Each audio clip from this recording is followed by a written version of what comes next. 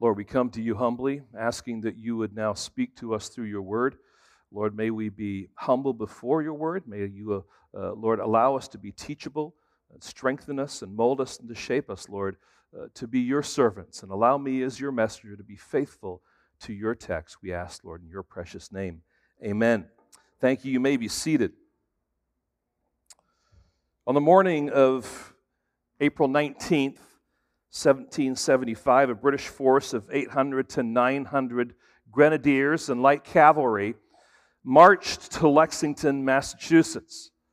The British force was confronted by about 60 to 70 colonial militia who blocked the way to Concord. A shot was fired, they don't know exactly where from, but the end result was that the British soldiers started to fire on those colonial militia, killing 7 and wounding 9 others. That initial shot is known as the shot heard around the world. And it opened the floodgates for the American Revolution. 2 weeks ago, at the Women's World Cup final between Spain and England in Sydney, Australia, Spain would eventually win, which was a terrible thing to happen, defeating England by 1-0. But it wasn't Spain's victory that made the headlines. Instead, it was a kiss that was seen and heard around the world. And friends, throughout the history of mankind, there have been moments in time that are marked as significant, which have gone on to shape the world's scene. Let me just throw out a few. Obviously, this is not an exhaustive list. The siege of Vienna, where the Muslim forces came upon the city, but it was the joint armies of Austria and Poland that defeated them there, which stopped then the ongoing movement of the Muslim armies into Europe. Significant point in time in history. Of course, Martin Luther nailing 95 Theses on the door of the church in Wittenberg, which ultimately ushered in the Reformation. In more recent history, there have been things that have been said or things that have been done that have shaped our world. The attack on the Twin Towers in New York on 9/11. I mean, you know that if you've ever gotten on a plane since then.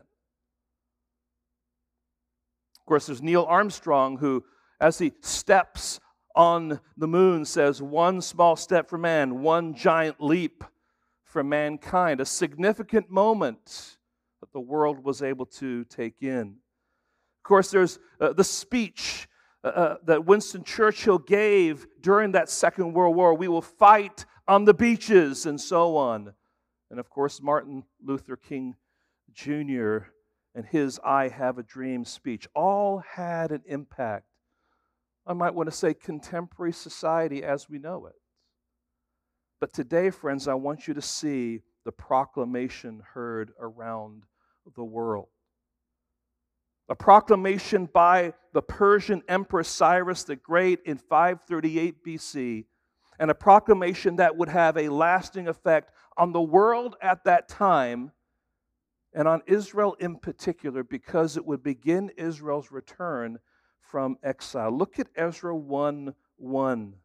In the first year of Cyrus, king of Persia, that means this is the first year of his rule, that the word of the Lord by the mouth of Jeremiah might be fulfilled, the Lord stirred up the spirit of Cyrus, king of Persia, so that he made a proclamation throughout all his kingdom and also put it in writing. And this morning, I want to lay out a proposition that I want to kind of argue for, and hopefully we will see is true, that the proclamation of Cyrus powerfully points to Christ and the gospel.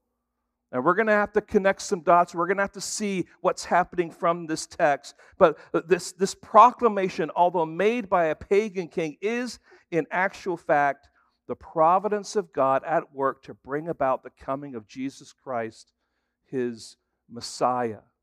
See, buried here in this obscure passage, a book that many people just ignore. In fact, as I was preparing for this, I was looking at some sites where you have, sermons. You can go to different sites and you can find out they have sermons on all different books of the Bible. When you get to the book of Ezra, there's hardly anything there. It's just an often neglected book of the Bible, and yet it is powerful. This is a significant moment in time. And so my aim this morning is really threefold. That you gain, first of all, a basic understanding of the setting of the book of Ezra. As I mentioned, it's a forgotten book, but it is important in the whole grand scheme of what God is doing providentially on this earth. Secondly, that you continue to be in awe of how God's redemptive plan unfolds in the pages of God's Word. I mean, I want you to be able to pick up your Bible in particular and look in the Old Testament and say, wow, this is God at work. And guess what? God is still at work. We want to see that. And third, that you are motivated and encouraged to allow God's Word to shape you so that you can lean into Him even during the rough times of life. Well, let's jump in here. And I want to argue here that the proclamation of Cyrus, first of all, is a historical proclamation. And I'm pulling some parts of verse 1 here together in the thinking of the sentence here. In the first year of Cyrus, king of Persia, he made a proclamation throughout all his kingdom. Now, we want to make sure that we understand what's going on here, because I've heard a number of people say, not you, but people out there or I've interacted with, that the Bible is just a collection of man's thoughts presented as religion, forced upon others in order to control them. Have you heard something along those lines before? In other words, the Bible is just made up.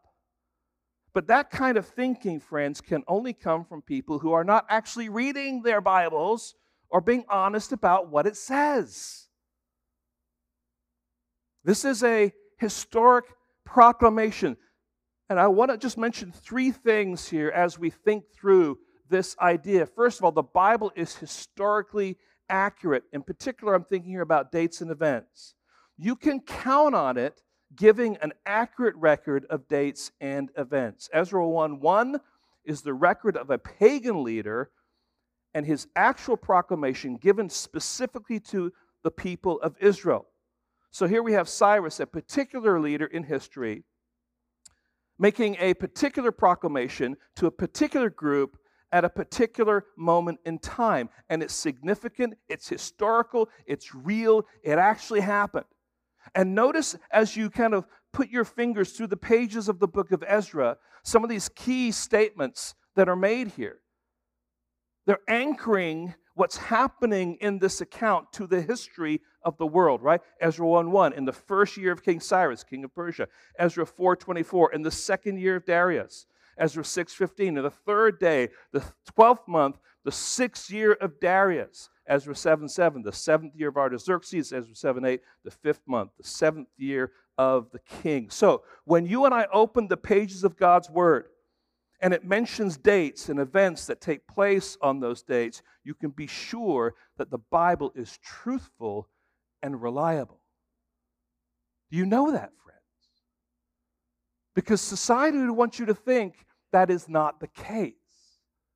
But an honest assessment of God's Word is that that is true. The Word of God is historically accurate. Secondly there, letter B, the Bible is geographically accurate. I'm thinking here of towns and cities and peoples. The towns and cities and peoples groups mentioned in the Bible are not made up to suit the writer's fancy. They're actual places with actual people. For many years, the Hittites, who are mentioned over 50 times in the Old Testament, were considered by skeptics to be nothing more than biblical legend until archaeological digs unearthed their capital and many records were discovered at Bogazkoy, Turkey. In other words, the Bible proved to be true all along.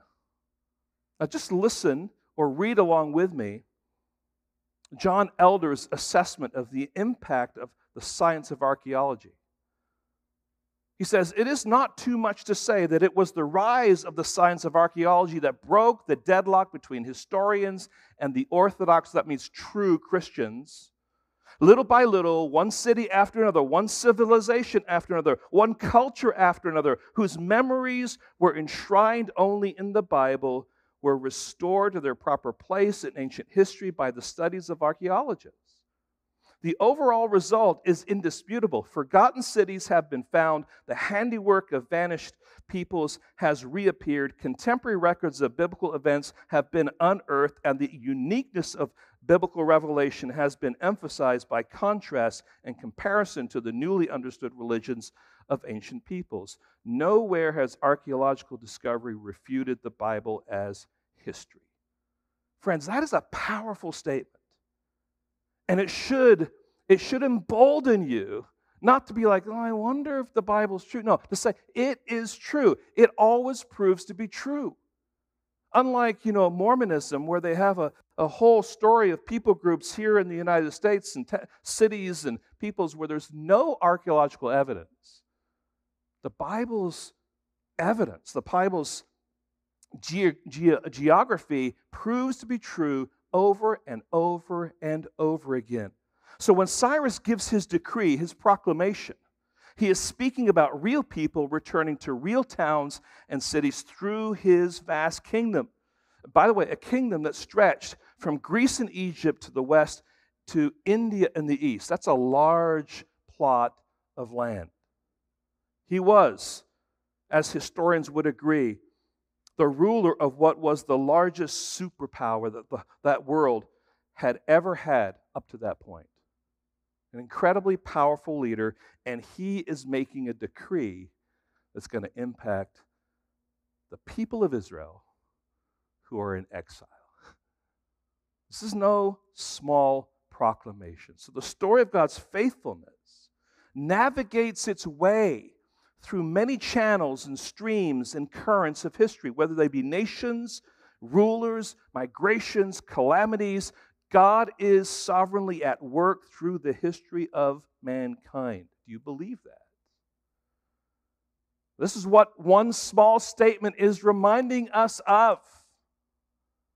Third, the Bible is culturally accurate.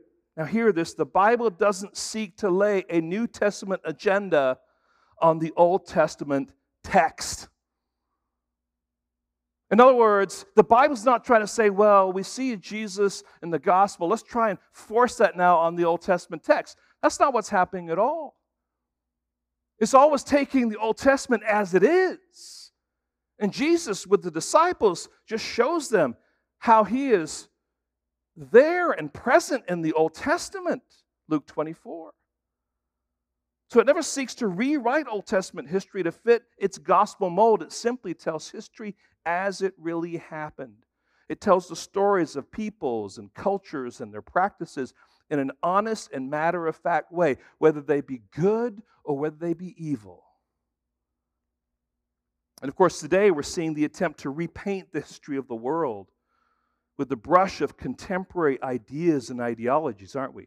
There's a renewed effort to add the LGBTQ presence into the storyline of history as if it was normal and an accepted practice in human history. I'm sure that you have noticed that as you've watched more TV shows over the past number of years or movies over the past number of years. They're kind of rewriting and filling in the gaps and creating these scenarios here to say, oh, this was always going on and everyone's fine with it. The Bible doesn't do that.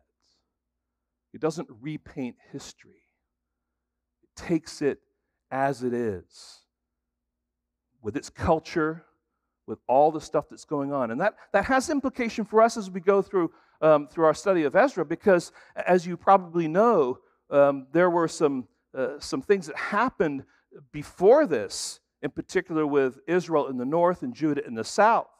Because the Bible here tells us that there were different people groups that overrun, by God's design, Israel and Judah. We have the Assyrians who conquered the northern tribes of Israel. And their agenda was to destroy them and breed them out of existence by mingling people from all over the world with them so that there was no identity as a people group.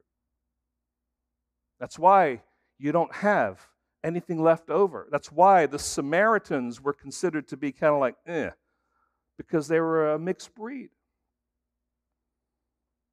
When the Babylonians conquered the southern tribes of Judah, their agenda was to conquer them culturally. After they killed a bunch of them, they pulled now the rest of them to Babylon. And they say, you're going to be taken into exile, into Babylon, where we're going to convince you that our food is better, our culture is better, our literature is better.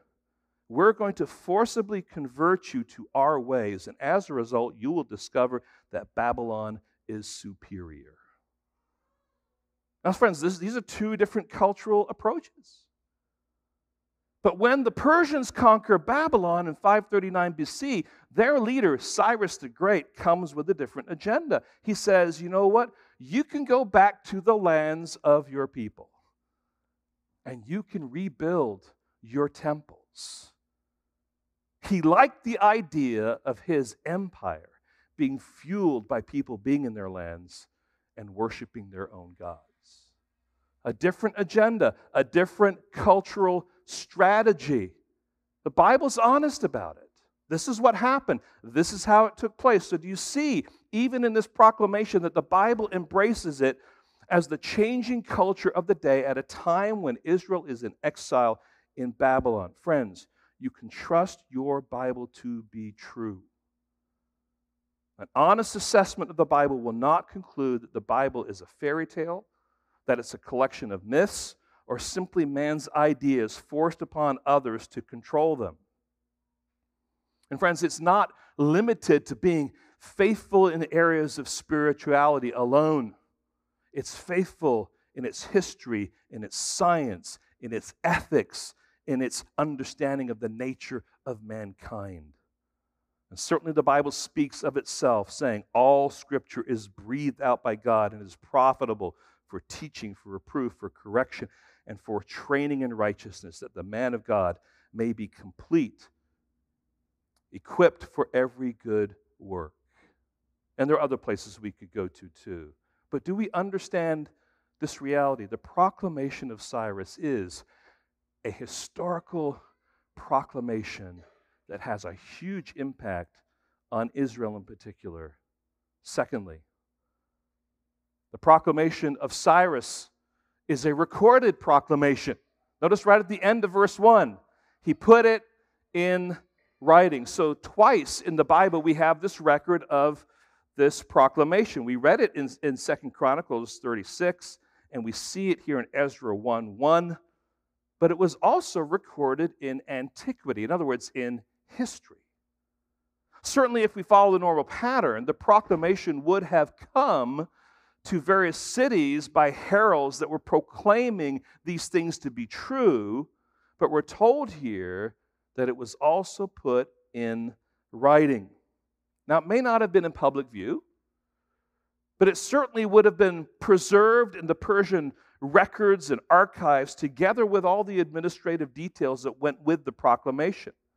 And we're going to find, as we go through the book of Ezra, the importance of that record, because in chapter 6, this is what they have to do. They have to go back into the archives to find out what did Cyrus say so that they can continue rebuilding the temple. This was the written rule of law. If you go to the British Museum today, you would see what is known as the Cyrus cylinder. You have a picture up there on the screen. And it contains the orders of Cyrus the Great after he captured Babylon in 539 BC. And these orders detail his philosophy of governance and also the fact that he was allowing displaced people to go back to their lands and to build their temple. Now, friends, I just want to remind you here, I'm trying to reinforce in you, and I'm trying to help us see here that this statement, this proclamation is no small thing. It is not just some part of the storyline of the Bible, but it's the storyline of the history of mankind, but it's a storyline that is at work with God's purposes and plans to accomplish what He has set out to do. So what we have here in Ezra 1:1 is the application of that proclamation of Cyrus to the Jewish people living in Babylon in 538 BC.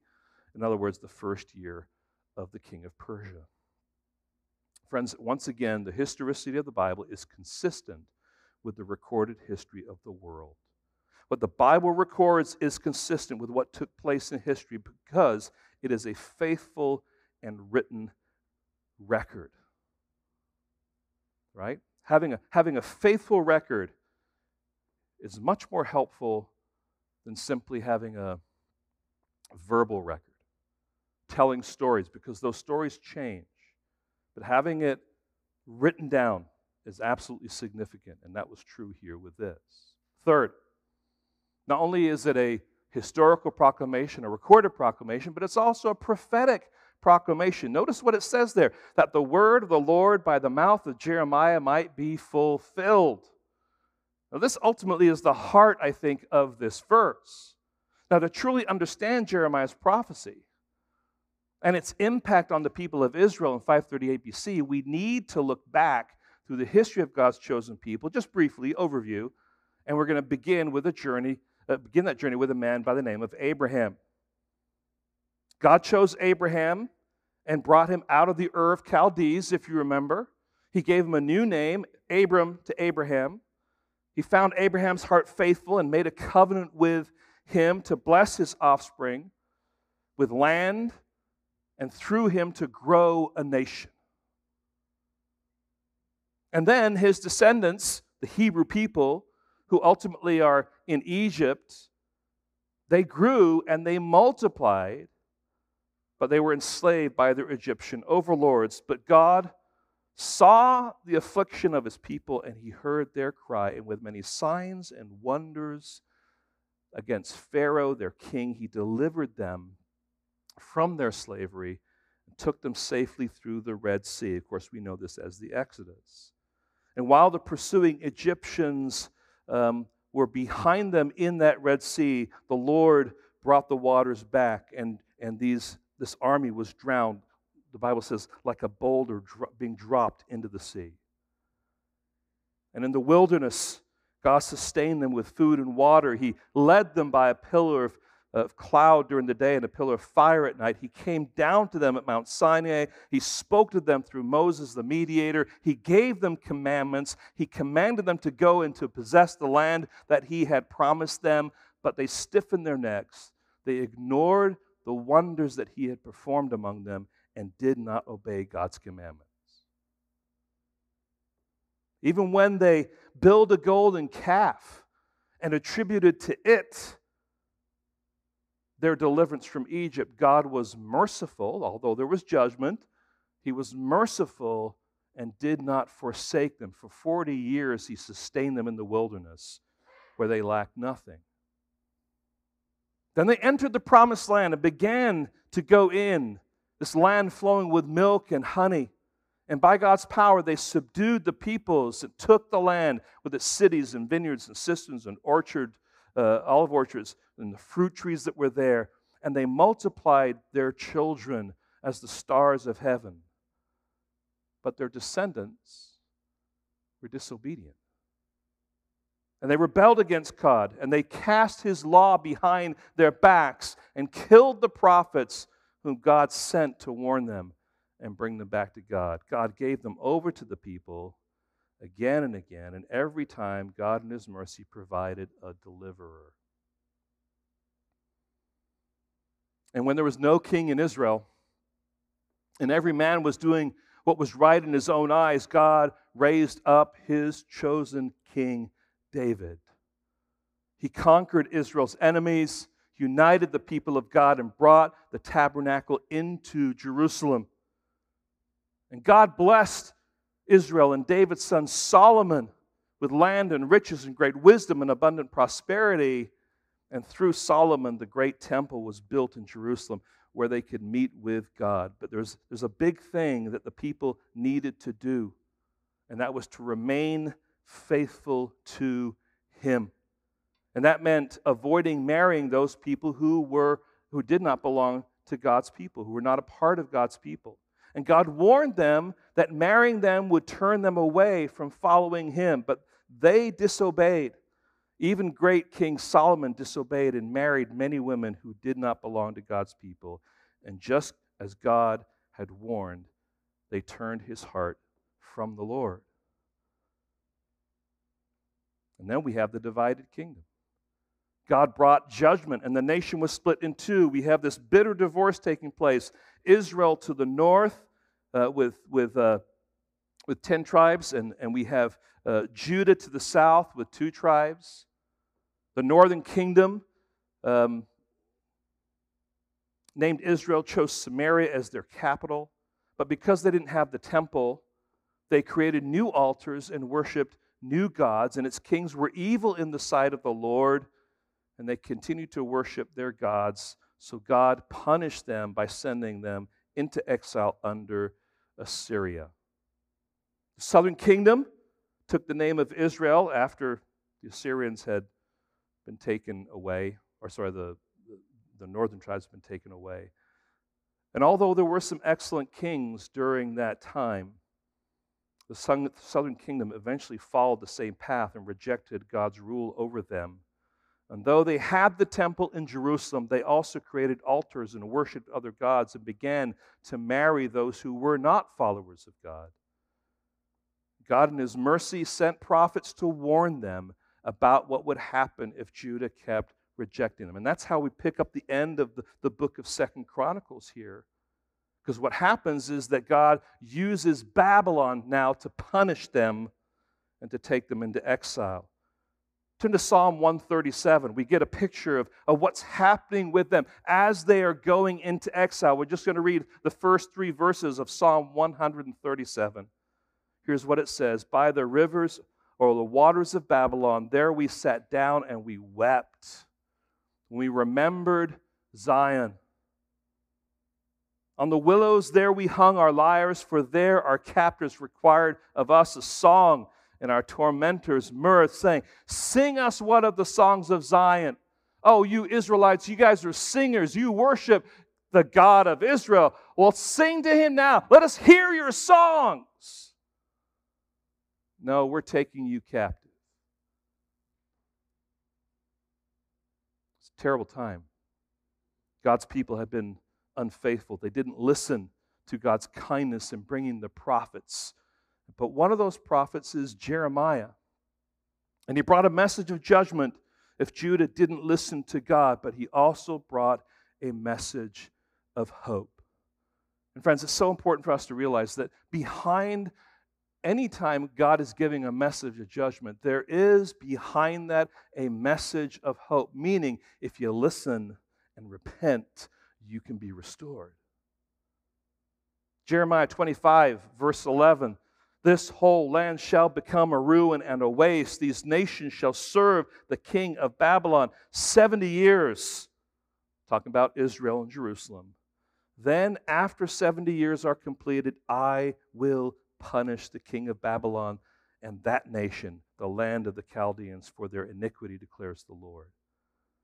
So there's a 70 years he's talking about. Something's going to happen here after 70 years. Jeremiah 29, verse 10, for thus says the Lord, when 70 years are completed for Babylon, I will visit you. That means something special is going to happen. That's language like saying God is coming back. He's coming with power.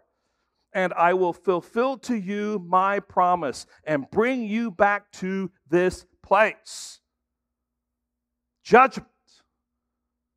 Hope.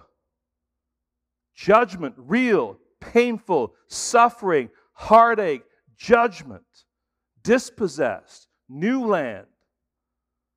But there is going to be hope. And this is where we find the very well-known Jeremiah 29:11. For I know the plans I have for you, declares the Lord, plans for welfare and not for evil, to give you a future and a hope. Now, friends, that might be one of the most often quoted, misunderstood, and misapplied verses of Scripture that there ever is in the context of church or the believers. This is not talking about you and me. This is specifically a promise given to Israel before they go through trial and suffering and judgment. You quote that for someone, in theory, you're saying, hey, you've got a future and a hope, but you're going to have to go through judgment first. This is not about us. We have this tendency to put ourselves in the context here. This is about Israel. When we see it in light of Ezra 1:1, we see that it's actually a specific promise to a specific people at a specific time. God was promising Judah two things, as I mentioned: to bring judgment for their sinful rebellion. Secondly, that there was a future and a hope. And it's the proclamation of Cyrus, friends, that marks the beginning of that prophetic fulfillment. See, God keeps His word. You're going to go through judgment, but there's a future, and there's a hope, and I'm coming. And don't you forget about it. You can't see it. You don't understand it. It's hard to imagine this. But can you imagine when the people of Israel and Babylon heard the decree of Cyrus? Conquering leaders don't say to people, go back to your homeland. Rebuild your temples. But God, in His providence, brings a prophetic fulfillment to bear with this proclamation. Friends, God keeps His word. If that nail isn't already fixed in your thinking, let Ezra 1:1 hammer it into place. God always keeps His word. Now, historical proclamation, recorded proclamation, prophetic proclamation. Fourth, a divine proclamation. Notice it says in 1:1, God stirred up the spirit of Cyrus, king of Persia. Here's an example of God working out His sovereign plan through the individual and independent choices of human leaders. A few verses to remind us of this reality. Psalm 22:28, for kingship belongs to the Lord, and He rules over nations. Proverbs 19:21, many are the plans of the mind of a man, but it is the purposes of the Lord that will stand. Proverbs 21, verse 1, the king's heart is a stream of water in the hand of the Lord. He turns it wherever He will. Daniel 2:21, He changes times and seasons. He removes kings and sets up kings. Whether it's the Assyrians, who were functioning with their own mindset, their own thinking, God was at work using them to bring about judgment on Israel. Whether it's the Babylonians that come and raid Judah, God was at work bringing them as the vehicle of judgment to take those people away. Whether it's the Phoenicians under Cyrus, it is God who is at work. And specifically, God stirs up the heart of Cyrus. Now, this was Cyrus's heart. This was his idea. This was his, I want to say, paradigm of leadership and rule of his kingdom. But it was God who was working behind that to accomplish His purposes. It also was the heart of God. And just as God worked through the evil hearts of the Assyrians and the Babylonians to bring about judgment, so He worked in the heart of the Persian emperor to bring about Israel's return to Jerusalem. And friends, that should remind us to be careful about how we view human leaders and human influencers. It is so easy to become consumed with leadership and politics to the neglect of God, to put so much thought and energies and hope in the unfolding political landscape, while at the same time neglecting the rest that we sung about this morning that is found through Jesus Christ. Now, yes, we should be aware of the basic essence of the political landscape. I understand that. We don't want to be ignorant and put our heads in the sand. Yes, we should take our responsibility as citizens to influence our communities on a grassroots level and to vote as we're given opportunity. But we must always give prominence to the certainty that it is God who raises and deposes leaders and governments, and that He even chooses to work His will through evil leaders to accomplish His purposes. Let me ask you a question. Is God still on the throne today? I sure hope you believe that. And even when you walk out the door and you see and you hear the craziness that's happening around us, you need to be reminded of that fact. This isn't the first time there's been craziness in this world. This isn't the first society that, by and large, is shaking its fist at God in so many different ways. God is not knocked off of His pedestal, His throne in heaven. He is fully and completely aware and in control. And friends, we must keep that in mind as we begin to enter another political year of bickering and lies and conspiracy theories and podcasts and polarization and confusion. We must remember that God sits securely on His throne, that He is guiding the affairs of man according to His will, and that He moves the hearts of leaders as He sees fit, and that our job is to be a people who've been called by God to put our hope in Christ, to be the body of Christ and to live in a community, and as such, to shine the light of our hope in Him.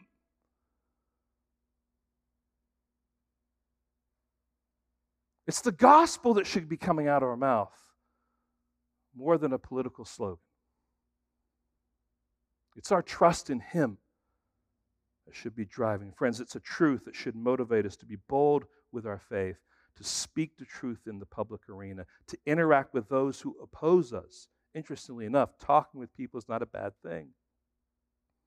All the while proclaiming His goodness, His gospel, and His purposes, because no matter how powerful man is, he is just a pawn in the providential plan of God.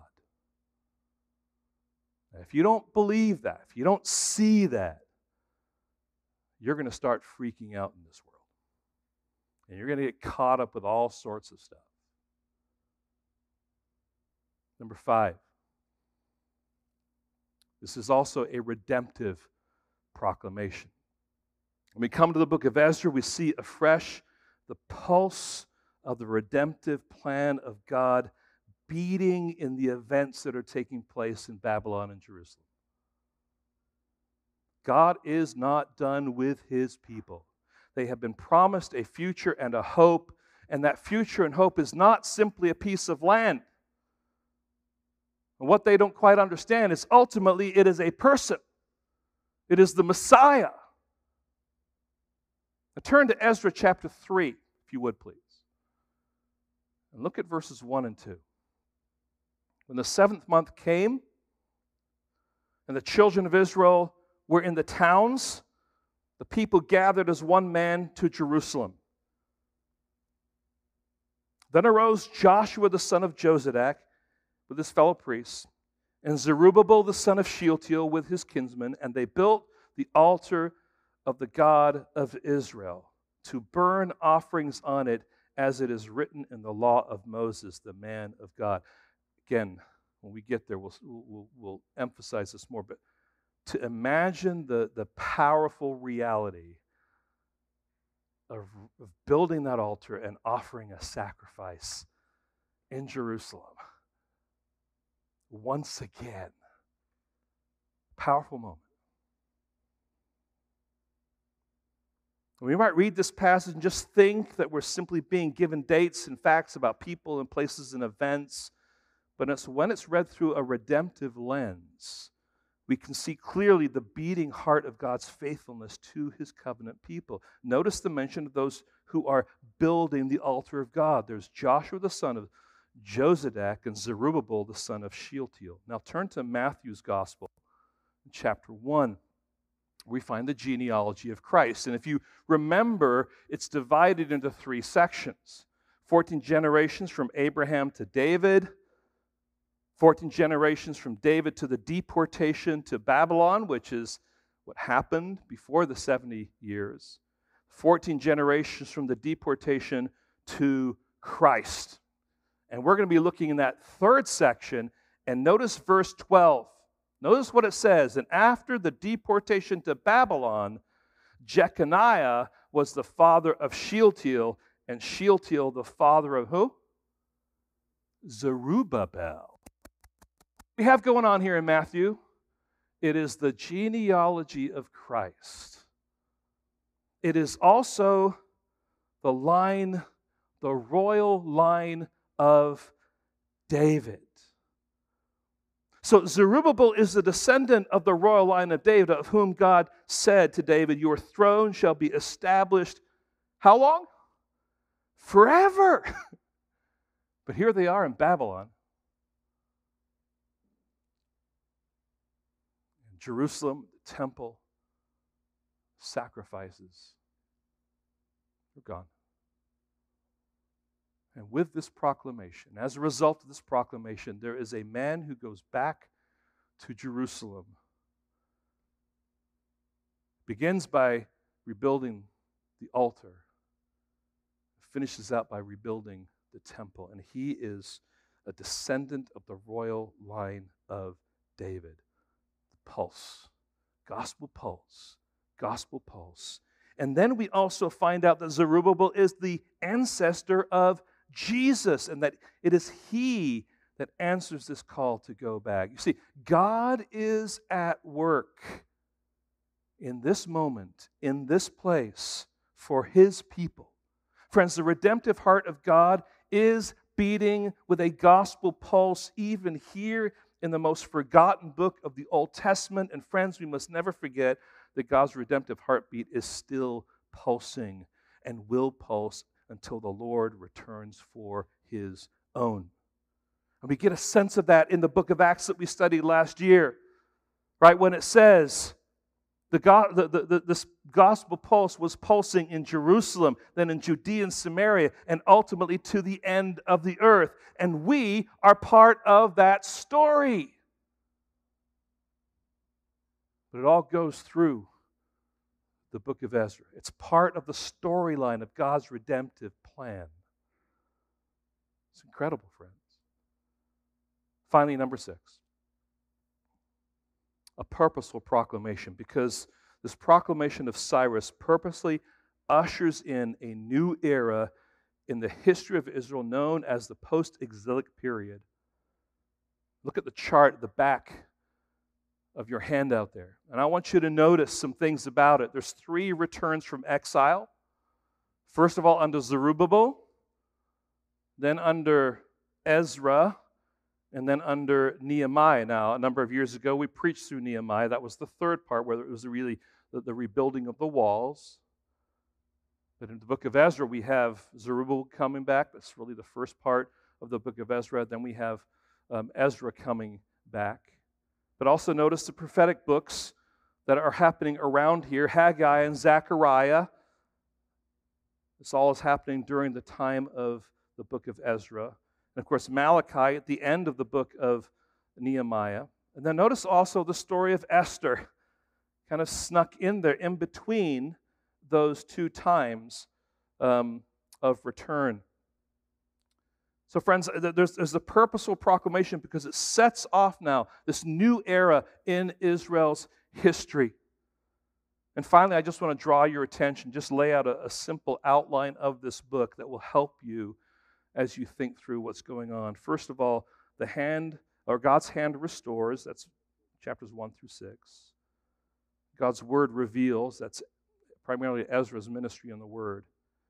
And then ultimately, God's people repent as a result of the ministry of the word.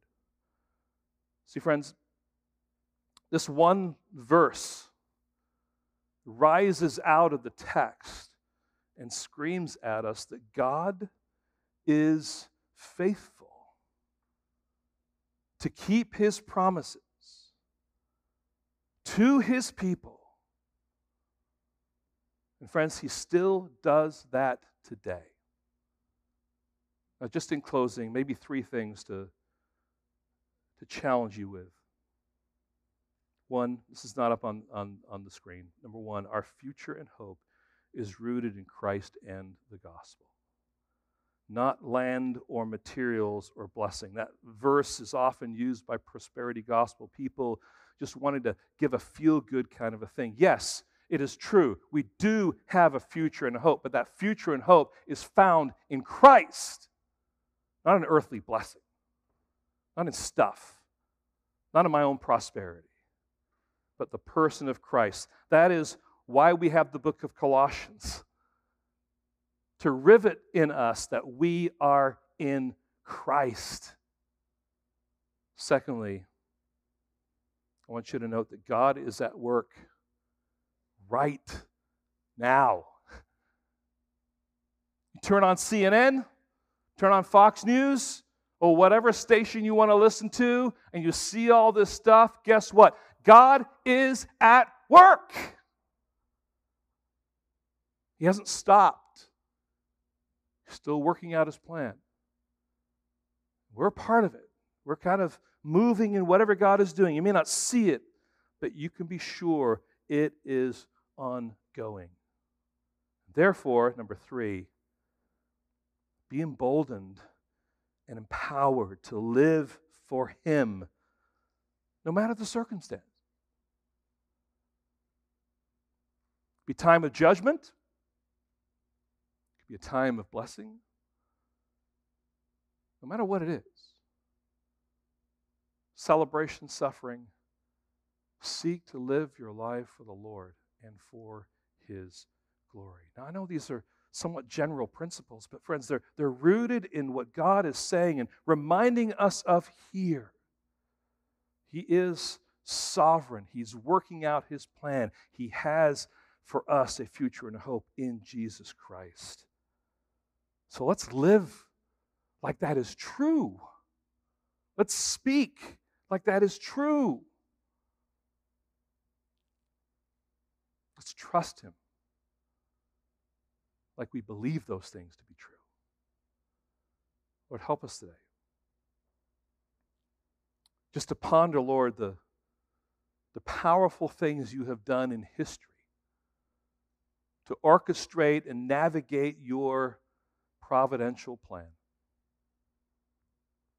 And more, Lord, may we look at your Bible, at your word, Lord, not just simply as a record, but as a living, breathing book, Lord, that you've breathed out for us to show us how awesome and incredible you are, and that you are still active in the life of your people. Now, Lord, as we come together and we celebrate the Lord's table, we are thankful, Lord, that we can come and we can remember the fact that, Lord, we have you as our hope. That because of what you have done by hanging on the cross and dying for our sins, Lord, you have given us new life.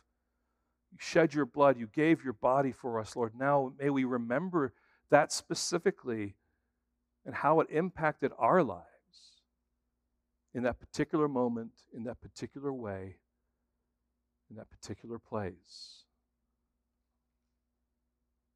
Thank you, Lord, for what you have done for us and what you are continuing to do. Lord, may we celebrate who you are together for your glory. We ask this now in your name. Amen.